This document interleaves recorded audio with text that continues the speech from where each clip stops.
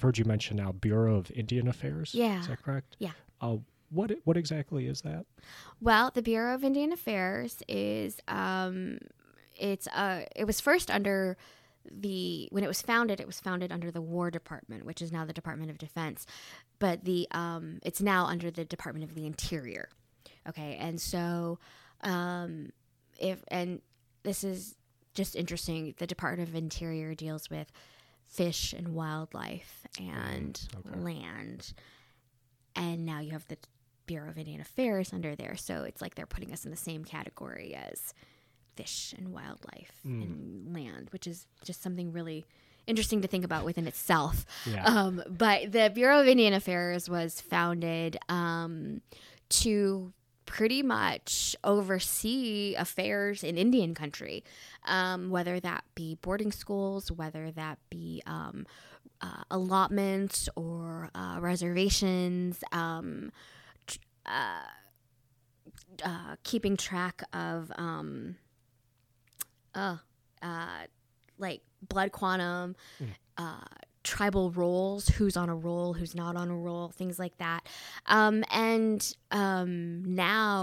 the Department of the Interior and the Bureau of Indian Affairs have taken on, they also handle like federally recognized tribes. Like if you're submitting those applications, like they kind of look over those as well. Okay. But they kind of are now also overseeing other issues within Indian country. So there's been a lot of work in the last few years regarding the history of boarding schools in this country, indigenous boarding schools.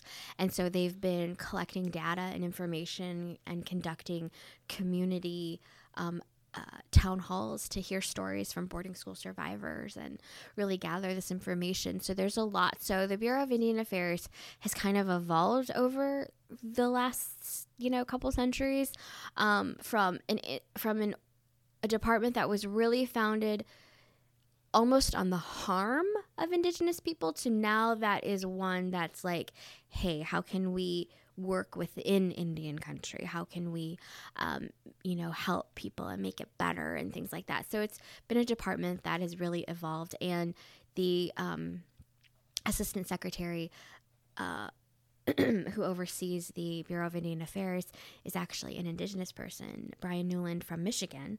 And the Department of the Interior, the Secretary of the Department of Interior is headed by Deb Haaland, who is also indigenous. So it's pretty cool that we have two indigenous people in those roles right now.